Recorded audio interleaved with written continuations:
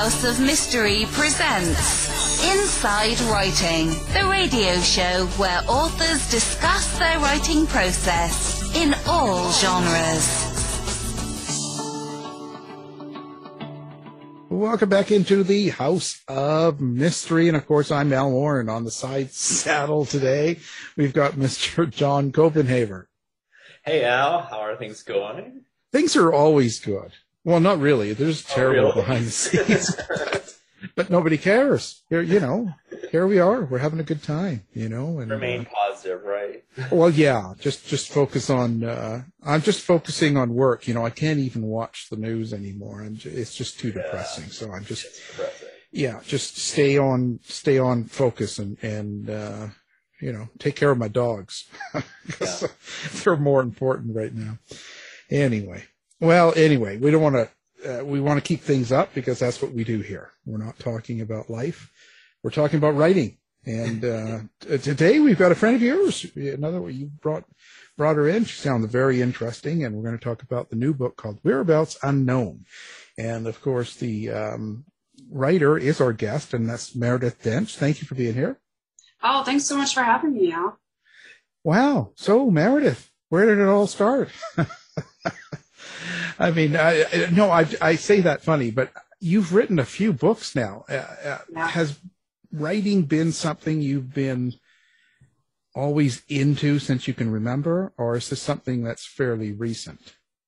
Yeah, so as a kid, I was not at all interested in school. I actually really hated it. And I did not do well in it. And until I think I was in 8th grade when I found Stephen King and started reading some of the Stephen King books, and then into my 9th grade year and stuff like that. And that was when I remember for the very first time thinking, I could do this. If I'm going to have a job someday, this is what I would like to do. And that's when I also started taking a real interest in my English classes and things like that. So my whole desire really, and especially through my high school years, I was really into slasher films, and I loved horror so much. I still love it.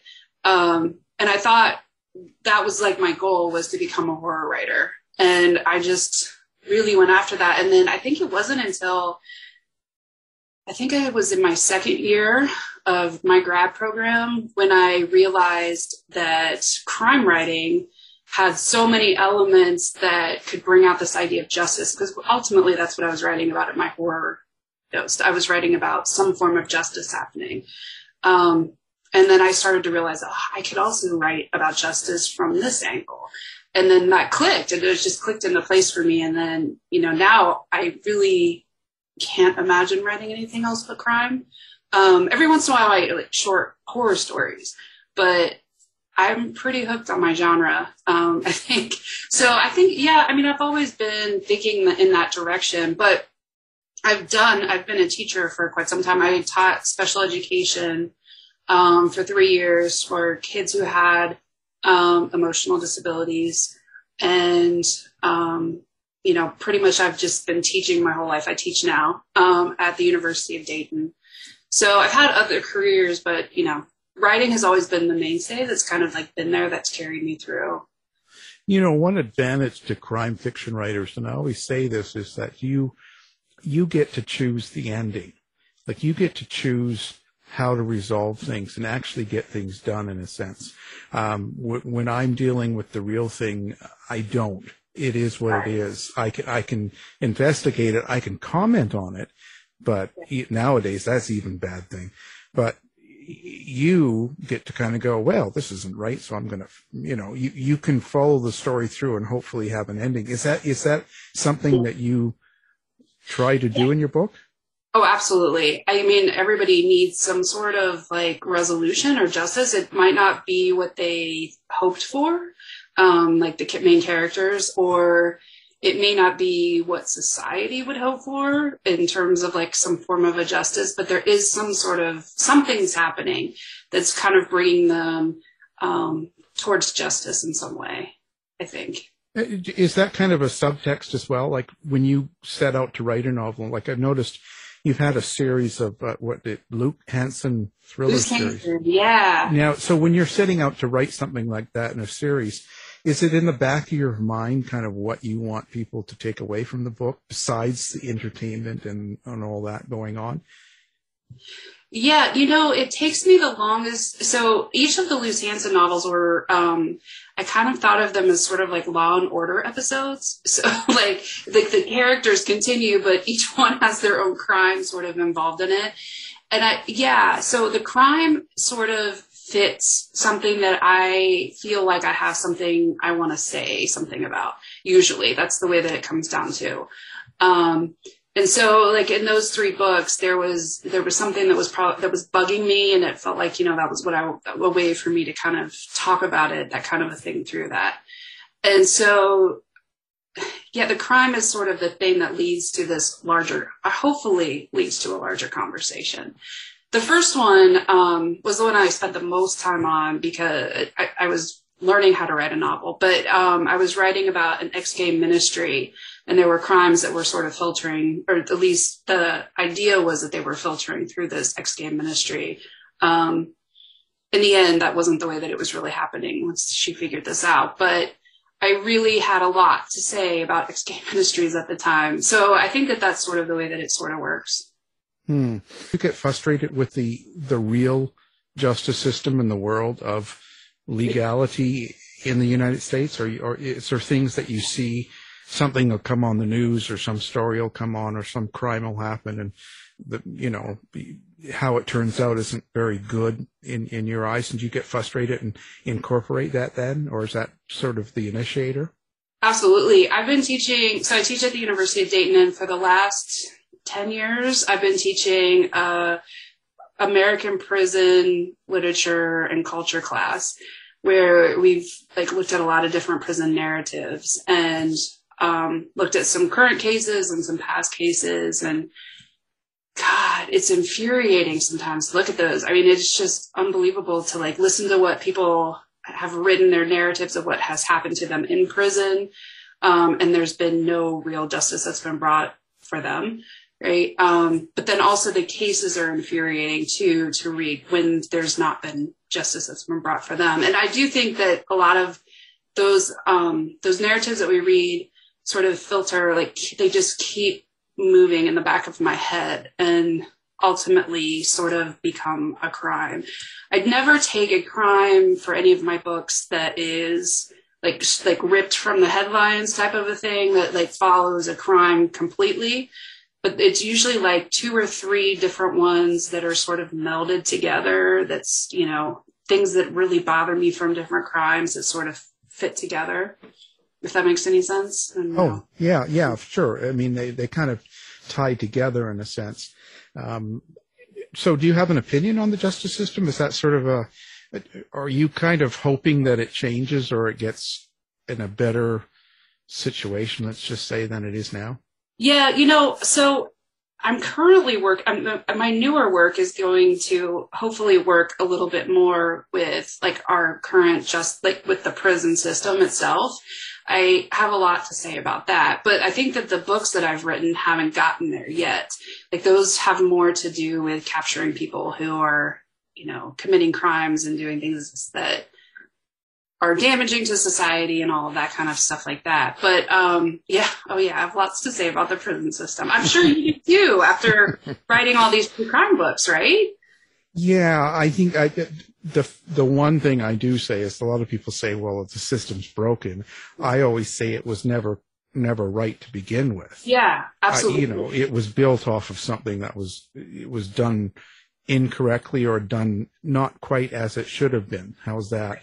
And I think that people think that it was good and now it's broken. It's no, it's always been this way. Been that way. I can go back 100 years and find stories, and it's this is crazy. It's not like it ever was all there, And I think the other biggest problem I see is that you're also dealing with a lot of people, humans are running the system, and you vote people in, for sheriff and for a lot of the different jobs. And it's sort of something that I don't see as, it shouldn't be about popularity, and you got too much of the feelings and emotions involved in justice, and it needs to be more logic and more a lot more of everything to it. I don't know. It just needs to be better. Yeah, absolutely. Yeah, and that's what I hope that my upcoming works maybe will deal with a little bit more. I have this idea for kind of doing like a series of short essays that maybe might eventually pull into a book of some kind. So. Yeah, it's always good to delve in. I always find that I learn something new each time I go through a case. I'm sure it changes me, more after the fact than during. You don't notice it until later. Did you get that same feeling when you do even the crime fictions? Yeah, absolutely. Because you spend so much time with, with the characters and even though I'm not writing usually from their point of view, I'm writing from a different character's point of view. I'm still spending so much time with them that it definitely infiltrates inside me. And then I definitely need like this period of time after drafts to just sort of decompress a little bit and get away from that. I am definitely someone who tends to look at things like, the glass is half empty type of a deal. And so it can really pull me down into a depression if I'm not careful. I love those rabbit holes, but wow, they can sometimes be rough emotionally. Both of you write about serial killers in different ways, and I tangentially, so it's dark stuff. I've always wondered, whether it's fiction and I'm thinking like fiction that's attempting to be realistic about serial killers, not sort of bananas stuff, but like, and of course, true crime. It's got to be a lot to kind of tow emotionally. You find that is? Yeah, I definitely do. I mean, it's a whole different mindset to think about, especially since serial killers, the majority of them are incredibly proud of what they've done. Mm-hmm. And that's just something that doesn't even make sense to me, really. So it's so hard to like even put yourself into that mind frame. I think they see the world differently than we do. Yeah. I used to get told that as I was younger, that I just see things differently. And that stayed with me because when someone sees things in a totally different light or frame, and they see something, like you look at something and see it one way, and they see it as something maybe scary or something bad, and they live with that, then they think they're doing the right thing. So in their world, they're the good guy. It's hard. It's hard. Right. What I do is I jump back to, like, I've done a couple of old histories from 100 years ago where I don't get emotionally involved, because after I did that last one, Murder Times 6, you're very involved. I mean, with all the remaining members of the family, with the killer, with his new wife, and the police, like, you're so involved for a period of time that's when you get really emotional or depressed. Yeah. So I've got to go to out of touch crimes like 100 years ago. That's personally. So I really I was really excited to see that you wrote about Russell Williams. I thought that was an amazing case in Canada. Did you get to meet him? Yeah. And that book, that was the very first book I ever wrote. But yeah, it's quite a case. It is quite a case. I can't say enough about it. It's, and it's never ending. It's still going on. That's amazing. Amazing. But so that's what, when I was talking about the character, like if you talk about Russell Williams, so I go meet him and talk to his wife, and you get to all the details about a person, and you try to focus in and make people understand who this guy was as best you can. And same as I spend a lot of time with the convicting cop. You, in your new book, Whereabouts Unknown. Okay. So I love the title, first of all. It's one of those, it will always make me stop when I see something like that. Because it could be a lot of different things. I like it. And Theodora Madsen, like, that's your main character, and she's a homicide detective and that. So how do you create that kind of a character? You see, because I go out and meet them, and I get to know who that character is. But you, are you doing the same thing? Do you kind of search out people that are in that kind of job, or do you just make it up in your brain, or what goes on? No, and so I have I did a lot of interviews for the Luz Hansen series of detectives and people who are working in law enforcement. But she actually worked for the Ohio Bureau of Criminal Investigation, which was sort of like the FBI of Ohio. And so I was able to go and tour that facility and sort of hear some of the stories about people who are working there and that kind of a thing. But my favorite thing to do is sort of ride along if officers or detectives will allow a ride along. Before we went into lockdown, before the pandemic hit, most were welcoming for things like that, or they would welcome me in to talk to them with a few questions, that kind of a thing. I live in Dayton, Ohio, and in a really small suburb of that, and we only have one female detective in our area. So I've spent time really talking to her. And then also I live not very far from Columbus, and then Cincinnati is only an hour away the other direction. So I've tried really hard to interview as many that are willing to talk to me, particularly women who are working in law enforcement. But this book was written during COVID. I mean, I signed the contract for this book, and then pretty much 3 months later, we went into everything started shutting down. So this was a really hard book to write because everything kind of had to be done through email, questioning through email, or I could call people. But I've been really lucky because I have one of my friends from childhood is an ex-cop who worked sex crimes. And sex crimes was her specialty, but she knows people who, were kind of in everything that can sort of give me information and things like that. And that was very helpful to be able to talk to some people for this particular case for missing teens. I wasn't exactly sure, how long. I know that the case would be really important at the beginning, but when would it actually go cold? So I needed details like that. There's also a lot of, I don't know how to say this, but I have a second narrator in this book, Annabelle Jackson, who is a 16-year-old who's actually being held captive in the book. And so as we sort of listen to her, or as we read her story, she encounters a lot of different things on her journey as well, too.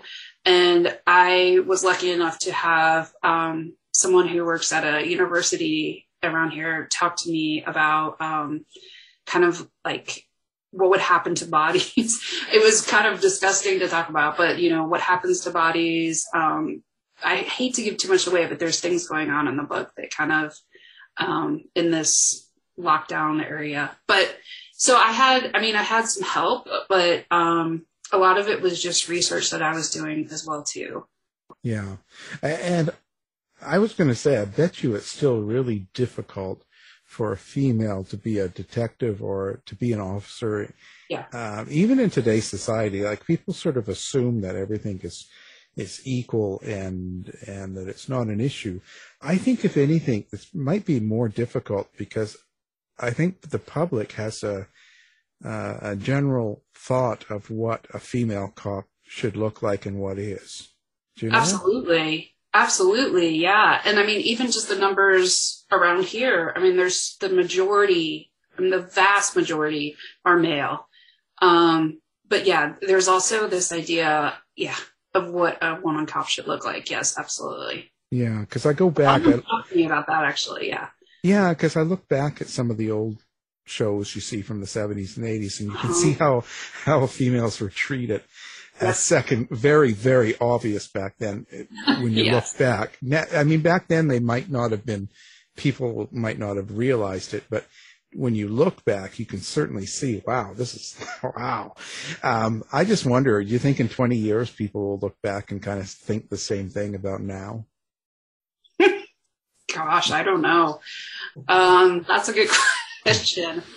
I do. What's interesting to me is that Hollywood sometimes, in its attempt to be, I guess inclusive, or progressive will often cast a lot of that. They create a sort of dynamic in the the police room that I wonder how true it actually is,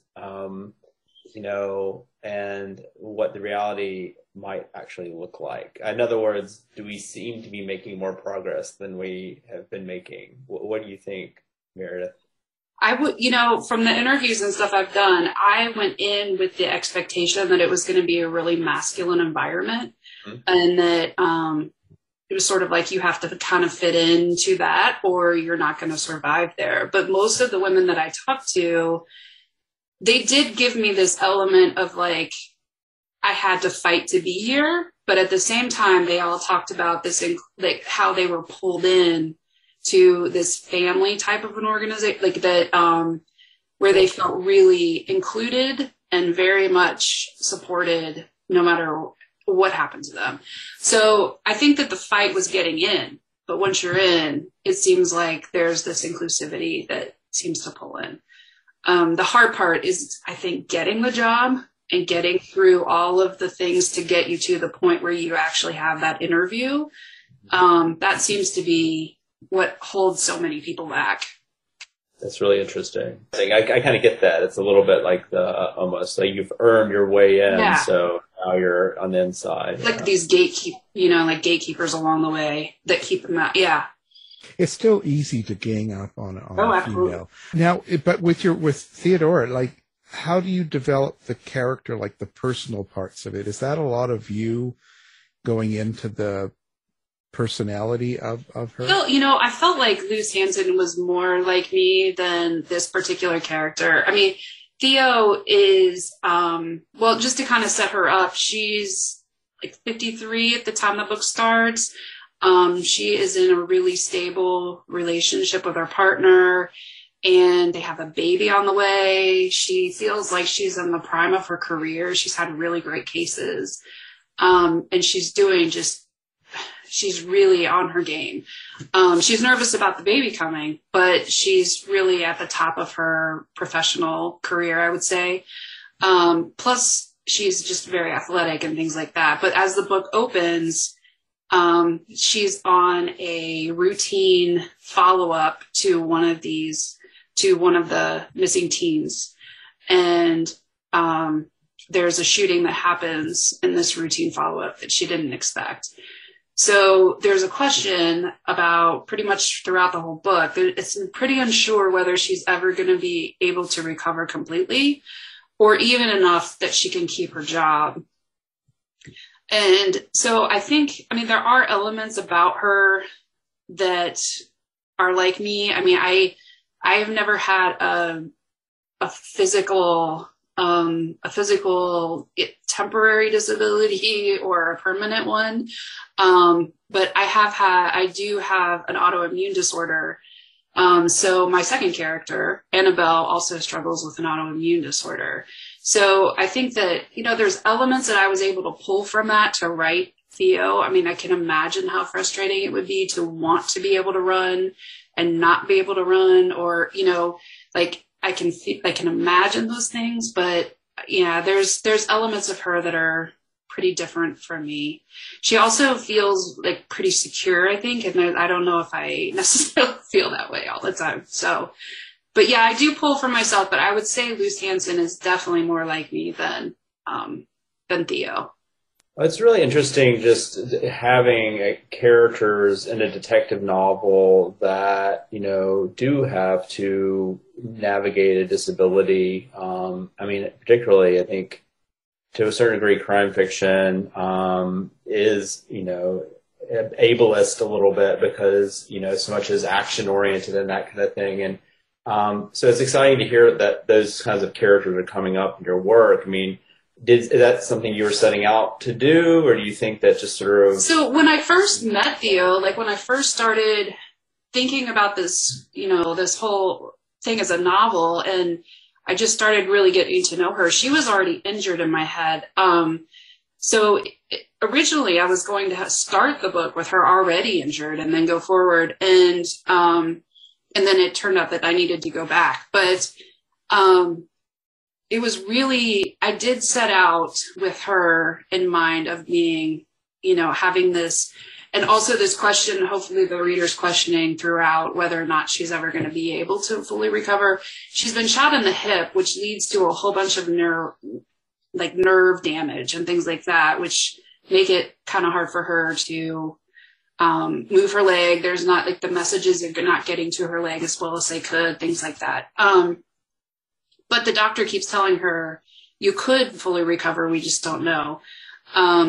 So yeah, I mean, I did, but what I didn't set out to do was make my second major character have an autoimmune disorder. And that was a real shock to me, or a real surprise to me when that happened, because I was just doing like a free write one day in Annabelle's voice, and it just popped in there. I was like, oh, this makes perfect sense.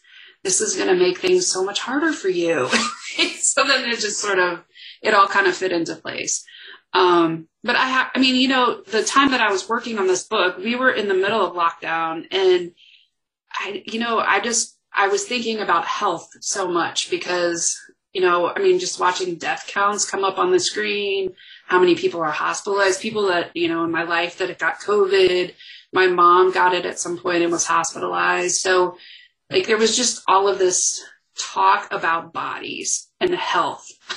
And it just sort of just, you know, really, and I was also, you know, I've also been dealing with my own autoimmune disorder. So all of those things just sort of filtered into the novel. It just strikes me as a sort of a kind of undiscovered country a little bit in crime fiction. Yeah, so, you know, it is. And there's so much potential. It seems like, I like, you know, it just seems like an exciting and important, of course, thing. I have an article that's going to be coming out with Crime Reads about disability and crime writing. And yeah, it was surprising when I really started researching it, how few writers have really jumped into that. There's been quite a few that have had who have either been like wheelchair bound or something like that, but they haven't had any kinds of, like, we don't have a lot of representation of from the disability spectrum, like, you know, going across it. So it was really interesting to read through. I think we all usually think of Jeffrey Deaver's characters, and when, you know, we're kind of thinking of that, but there is a listing that I found that had something like 90 some detectives who, or else private eyes, that have had some sort of a disability. And this person did this amazing work to find these things. But they're not usually in the mainstream stuff that we read and see. No, remember Ironside? Old Ironside, yeah. You know, again, I'm dating. Never mind. No, yeah. So when you're doing this during COVID, like you're locked down and you're doing a lot of the writing, did that outside stress sort of get into your head and make it difficult for you to write? Oh, absolutely. Yeah, I actually wrote about in the, you know, like in my little author part of the book, I did say, I mean, I talked about that I was definitely dealing with a writer's block for part of it. And the pressure just sort of kept mounting because I had these deadlines and I didn't meet them twice. I had to ask for extensions, which I have never really had to do yet before. So it was definitely COVID. And also too, during COVID, so the other part that was, you know, really intense was all of my classes from school were moved online, and I've never ever taught online before. So I had to learn how to do that and maneuver that. Plus I was also trying to write. So it was a really horrible time. No, I could see that. Yeah.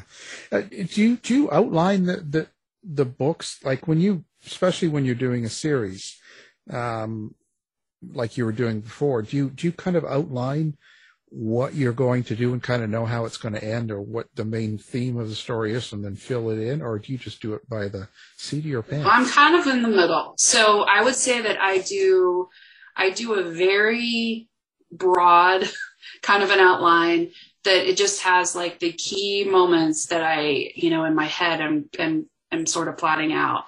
And then a lot of it is just discovery during the writing. But for my next book, I keep telling myself, like, you got to learn from your mistakes. Because I can't tell you how many times I had to rewrite Whereabouts Unknown, because there's 2 different timelines going on in this book. And at some point, those timelines had to meet at the exact moment. And I misjudged that so many times. And I really attribute that to not planning enough. So I keep telling myself that when I do this again, I am not going to do it the way that I did it. I'm going to do a lot more planning. I don't know about John. What about you? How much time do you spend planning? Yeah, well, it sounds like kind of a similar journey to yours. I tend to spend time with the characters, digging in, and then kind of figure out the plot. I mean, I have a scenario, but I really haven't figured out the entire plot. And it's, usually like 100 pages in, I'm like, whoa, I got to figure this thing out. And, but I am now in the follow-up to Savage Kind. I've already outlined it. It feels really nice to have that outline. So I'm wondering if I'm not evolving a little bit too. I've also had to go through a lot of rewriting of both the 2 published books. I'm wondering if I need to just plan it more and trust that, I will listen to the characters if things need to change. Absolutely. What I mean? But I love doing that backstory stuff too. Like, I could just write for days about when I was 5, this happened, It just doesn't even matter. Yeah. I love that too. And yeah, you're right. You can get to page 100 and you're like, what's going on? Right. How's this going to work out? Depends on how many cocktails John has. I know. The plot gets smoothed out with a few cocktails, at least in my head. Things start getting right.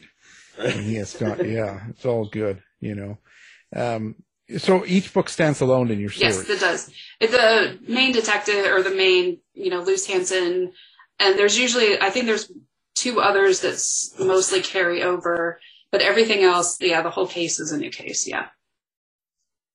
On with the new book, are you going to make that a series too, or you're not sure? I have thoughts about that. I would like to eventually, I think. I'd really love to write a book that, where my 2, where Theo Manson and Luce meet up in some way, which I think could be very realistic, because one's a detective in the state of Ohio and one works for the Ohio Bureau of Criminal Investigation. I think that there's a way that I could maybe pull them together. I don't know. They're in 2 very different worlds, but I wonder if I could pull it.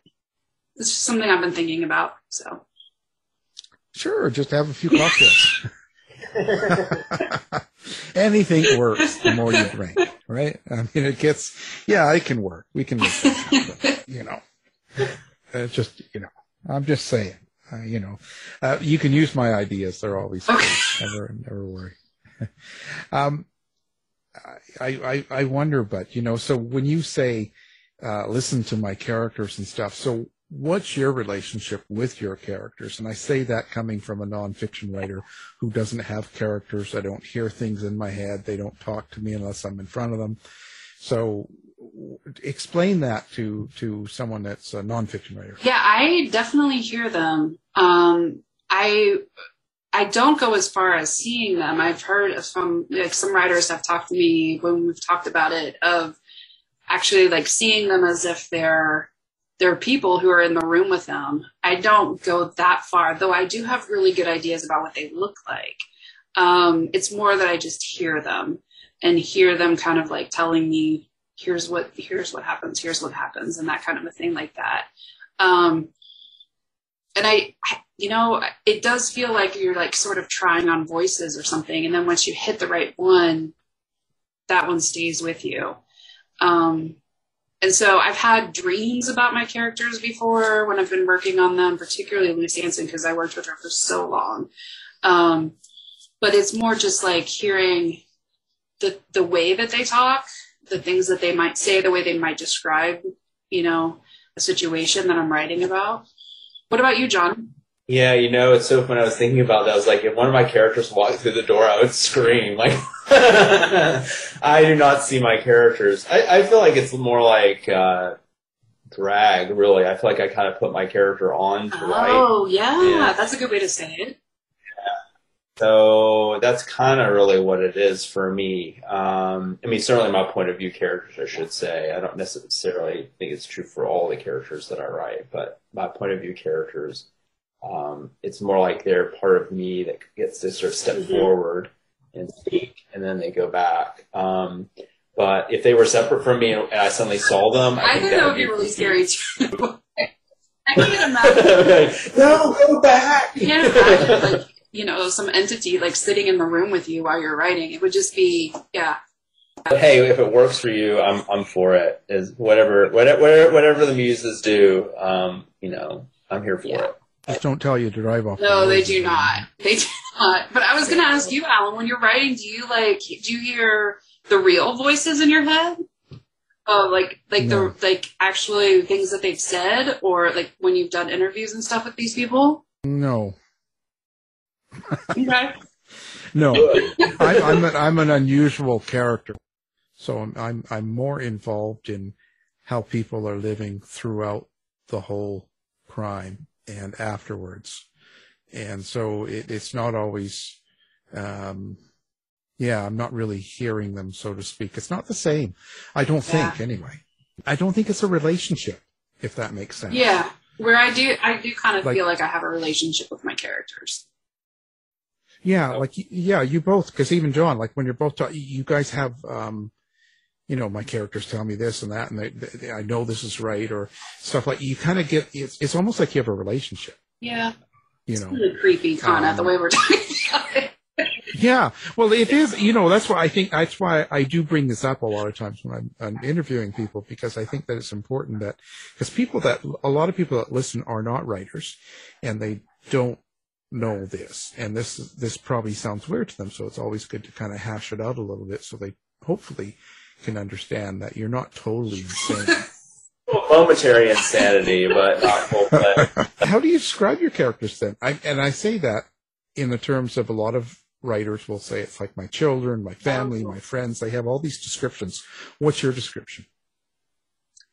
So I would say that Theo feels like an older sister. That's how I would describe Theo. Like an older sister that sort of kind of that I would want to be like. She's a really strong character. And so I find myself feeling like, I wish I could be as strong as her or something. So it kind of feels like that relationship of like looking up to an older sibling, like wanting to be a little bit like your older siblings type of a deal. That's how I would describe it. How do you like interaction with readers now and with social media and stuff? Are you a social media fan? Well, I try really hard to be engaged on social media. I think it can be really draining for me. And I feel like I have to post like 3 times this week, and, you know, or I try to like set goals for myself like that, but it can be really, really draining to me. So I wouldn't say I'm a real big fan of it, but at the same time, I also recognize in our current day, like how else do books, you know, and movies and things like that get advertised? Like it's a necessary evil, but I'm not totally convinced. Like I haven't jumped on the TikTok wagon, and so when we're trying that, and like I just have not gotten there yet. So yeah, but I do really love to hear from readers. That's one of my favorite things. And so it seems like most of them, don't realize, like, they go to social media first, rather than like going to your website and sending a message through the website. So that's another reason why I really want to keep all my social media going, because I really like to be able to be accessible like that.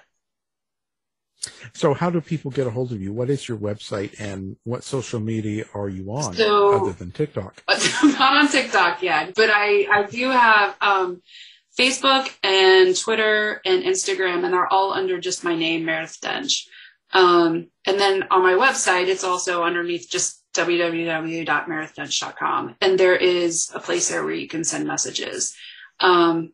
And so I've gotten some that way, but most of the time it's people who are sending me messages through Instagram or something like that.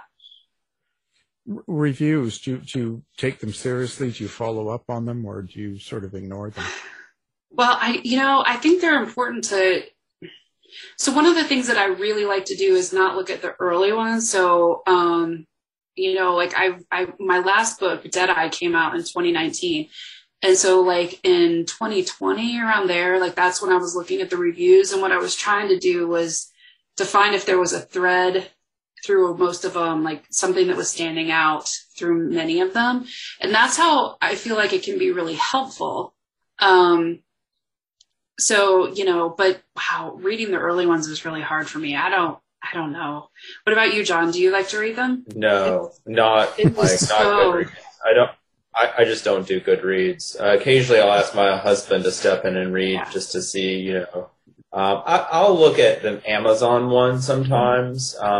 But unless it's a really thoughtful review, one way or another, honestly, I don't pay it a lot of attention. Does that make any sense? Oh, yeah. Like, if it's just like someone being nasty, well, who cares? Like, you're just being nasty. Or on the other side, just someone being, oh, I loved it. I'm like, yay, I'm glad you did. But I can't do much with that in terms of like applying it. I just really kind of have to look at what feedback seems constructive. Right. But also, I can't do the Goodreads thing. And I tend to think authors need to stay away from Goodreads. That's for readers, not authors. Goodreads, we've had a lot of, in the women-loving women publishing world, there's been we've had some people who have gone through, we know them as Charles or Charles II, who just go through and give everybody ones. And, just stuff like that. Just that it just seems so arbitrary in Goodreads sometimes, Yeah, people even will give you a 1-star just to mark it or something. Like it's not even a review in their head. I'm like, they're just don't know how to use Goodreads. Right. I mean, it's like, this is just nuts. Like, I tend to find, personally, I get my recommendations from people whose opinions I trust and through sort of, established reviewers. I don't know if it's too bold to suggest that maybe others should look in those areas as well to get the recommendations. But I guess what I'm saying is I'm suspicious that crowdsourcing is really useful in terms of finding both a match for your interests and for quality. Mm-hmm. I mean, look at society, right? They'll like things that are really bad, I don't know how I'm saying that, but like McDonald's sells more burgers than anybody. It's not the best. Mm-hmm. Right. And I mean that with the most love. Well, and also you maybe just you're looking for a McDonald's hamburger, and so that's what it's just that I'm not necessarily looking for that, and others may not either. So, but if you're only being sort of offered a McDonald's hamburger and you're not looking beyond that to realize there may be something you want more, then essentially you're getting just one thing, and it's not. I think that's where it kind of breaks down a bit. Yeah, and that's kind of it. It's all. Did you take people that you've met that you don't like, or people that say bad things about you, and you put them in your books and kill them? I really don't. I don't usually spend much time doing that. Oh, come on. It's therapeutic. It's the best thing for you. Maybe I need to try that for the next one. I'm open to trying all new things for this next book that I'm going to write. So maybe I'll take that on. Well, that's what I got that idea a couple of years ago from J.D. Horn, who was he's a big time writer for New York Times. He's done really well, and he says that anytime someone cuts him off or says something rude to him, he'll take that and put them into a character and make sure that they have a terrible death. And at first, I laughed about it too. But after a couple of years, I'm thinking maybe it's therapeutic, maybe it helps. Yep. Oh, I'm insane. It would definitely be therapeutic. I just wouldn't want to spend all that time trying to make it work in a plot. Then I'm like I'm giving that person so much energy. I can't. Well, just when your character's getting out to her car or his car, and then they see someone get run over.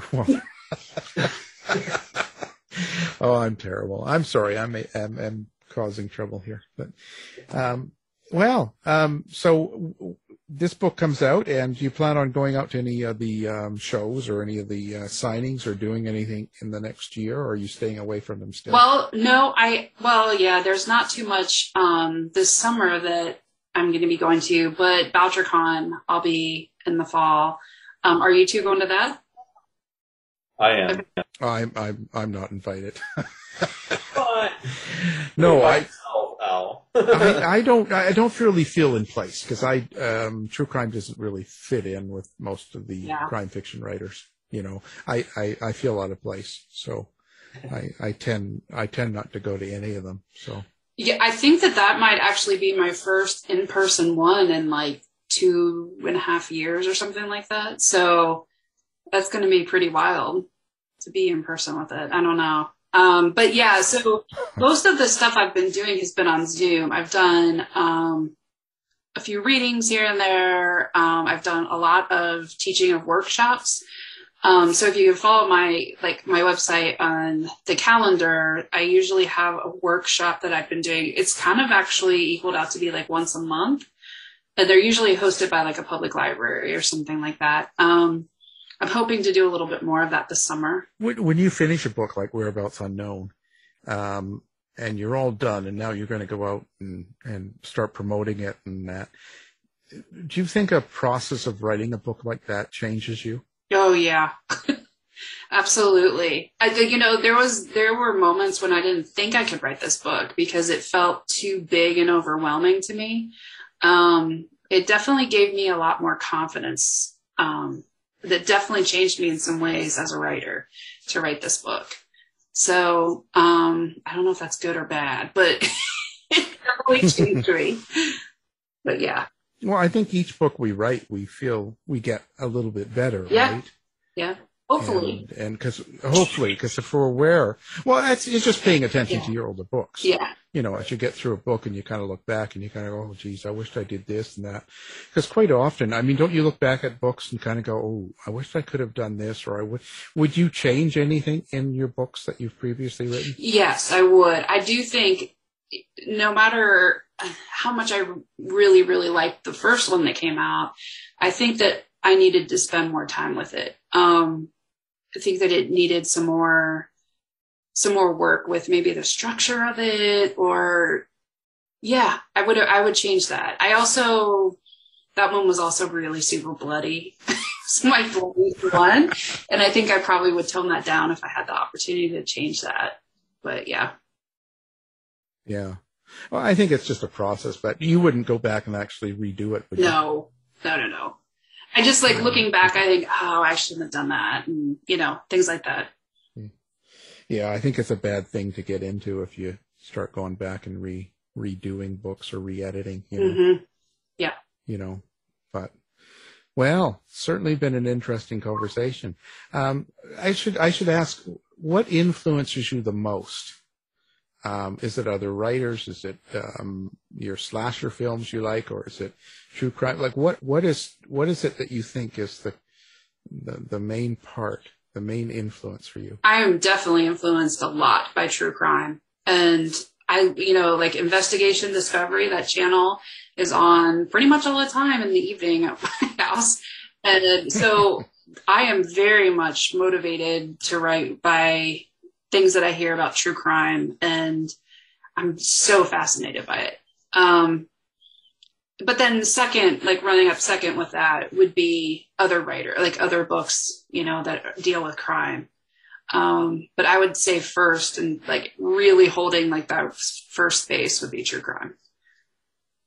Who's the person you rely on most when you to read the book before you publish it? Oh, well, I've had a couple of people who have read it in the past who were crime writers. And the person that I've found who has helped me the most is somebody who doesn't even write fiction and writes memoir, and writes about family and love and children. And everything that I don't write about is kind of what she writes about. And she's been really, really great to kind of say, I don't know about this, some of the questioning of it. And sometimes she pulls me back a little bit from the horror stuff too, but she's read the last 3. This one and then 2 others. The only one she didn't read was the first one. So, she's been a huge help with that. And I really love hearing a voice that doesn't do this, for their own publishing. Yeah. Right. I think that's important. It's a different end. Yeah. Different, they're not involved in it, so to speak. So, wow. Fascinating. Of course, we'll have your website up on ours as well, so people can find you with one click. Great. Very important. And everyone, you need to buy this book. It's out March 15th, and it's called Whereabouts Unknown. The author is Meredith Doench, and she's been our guest. Thank you for being here. Thanks so much for having me. Get the latest news and opinions from Eric Shapiro from the House of Mystery website in the Shapiro Report. To find out more about our show, guests, or to listen to past shows from our archive, please go to www.houseofmysteryradio.com. Show's over for now. Was it as good for you as it was for me? Well, good night. This has been a production of Something Weird Media. I'll be back.